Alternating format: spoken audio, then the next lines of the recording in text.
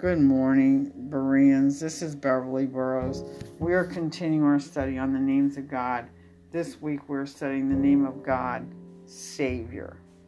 There are many scriptures that reveal Jesus as the Savior. 2 Timothy says, "And now it was made manifest by the appearing of our Savior Jesus Christ, who hath abolished death and hath brought life and immortality to light through the gospel." And 1 John says, "And we," referring to the apostles, "have seen and do testify that the Father sent the Son to be the Savior of the world." Jude says, "To the only wise God our Savior be glory and majesty, dominion and power, both now and forever." Isaiah says, "I, even I, am the Lord, and beside me there is no Savior." But there's no need for a Savior unless we acknowledge the idea that there are areas in our life that try as we may, we can't get it right. We need another to save us. We're not able in our own strength to deliver ourselves from all the messes that are a part of our life. Andrew shared his story in the 700 Club, how he started drinking when he was only 12 years old. And then things took a sudden twist for the worse when he was 15. His friend got him started on prescription painkillers, and Andrew seemed to be immediately addicted. And even though he grew up in the church, he knew about God, his life became dark as he was exposed to the cult. He stopped praying and asking for God's help. Instead, he blamed God for his problems. He decided God was responsible for the whole mess. His addiction was God's fault, and he declared, "I don't believe in God anymore." Finally sinking to heroin addiction, living homeless in the streets of Atlanta with no direction, just wanting to get to his next fix, Andrew, like so many people today, lost hope and sought for relief in drugs. But we all have areas in our life that look hopeless. Maybe a sickness or chronic pain that feels like they just can't get it. Just won't be healed. Maybe your child's out there on the street, and like Andrew's parents, you don't even know if they're alive. Maybe you feel like you can't get financially established, and you just keep struggling financially. You can't get along with people. You can't find a bridge from where you are to where you need to be.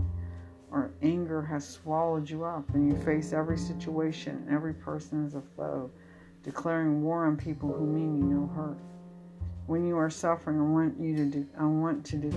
whatever you are suffering, I want to declare to you that Jesus is the Savior. He has paid the full price for your salvation and deliverance. He wants to make you whole, and more than anything else, God wants you to be in relationship with Him and experience His love. Scripture teaches us that God demonstrates His love toward us, and that while we were still sinners, Christ died for us. So what's the significance of that? How does it help me that Christ died for me?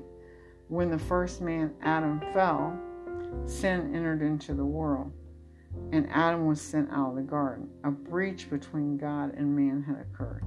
A sin sacrifice became necessary to satisfy the wrath of God toward sin.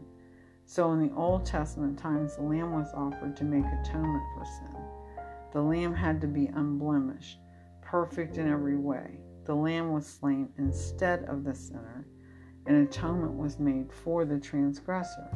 All that was necessary until Jesus Christ, who is the Son of God, sinless, perfect in every way, once for all took the punishment for your sin. And now the great love of God is all that is directed towards you.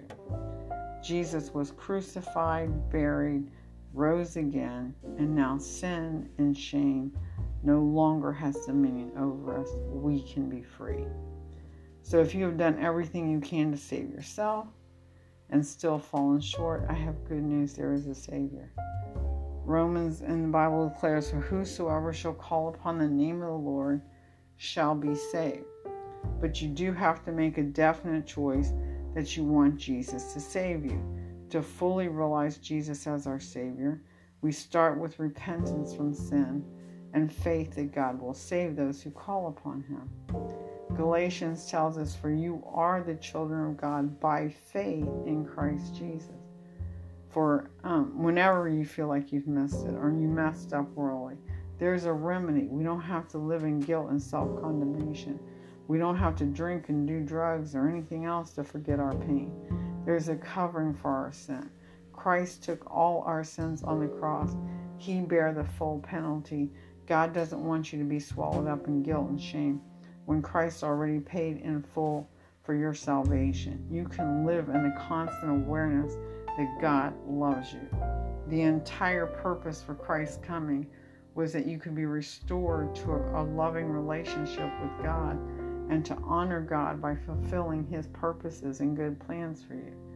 Jeremiah says, I know the plans I have for you, says the Lord. Plans for your good and not for evil, to give you a future and a hope. And on the first level, His plans for us was to make a way to deliver us from our sins, from both the guilt and the shame and the eternal consequences. And we know that Christ was manifested to take away our sins, and in Him is no sin, the Bible tells us. The Bible also says, repent and be converted, that your sins may be blotted out. And again, the Bible says, if you shall confess with your mouth the Lord Jesus, and shall believe in your heart that God hath raised Him from the dead, you shall be saved. But it all starts with an awareness, I have sinned, I have messed up, I am in over my head, I don't know how to fix this. And then we simply cry out for God to save us. Repent just means tell God exactly what your situation is, exactly what you did wrong. It's not like it's a surprise to Him. God already knows all about you.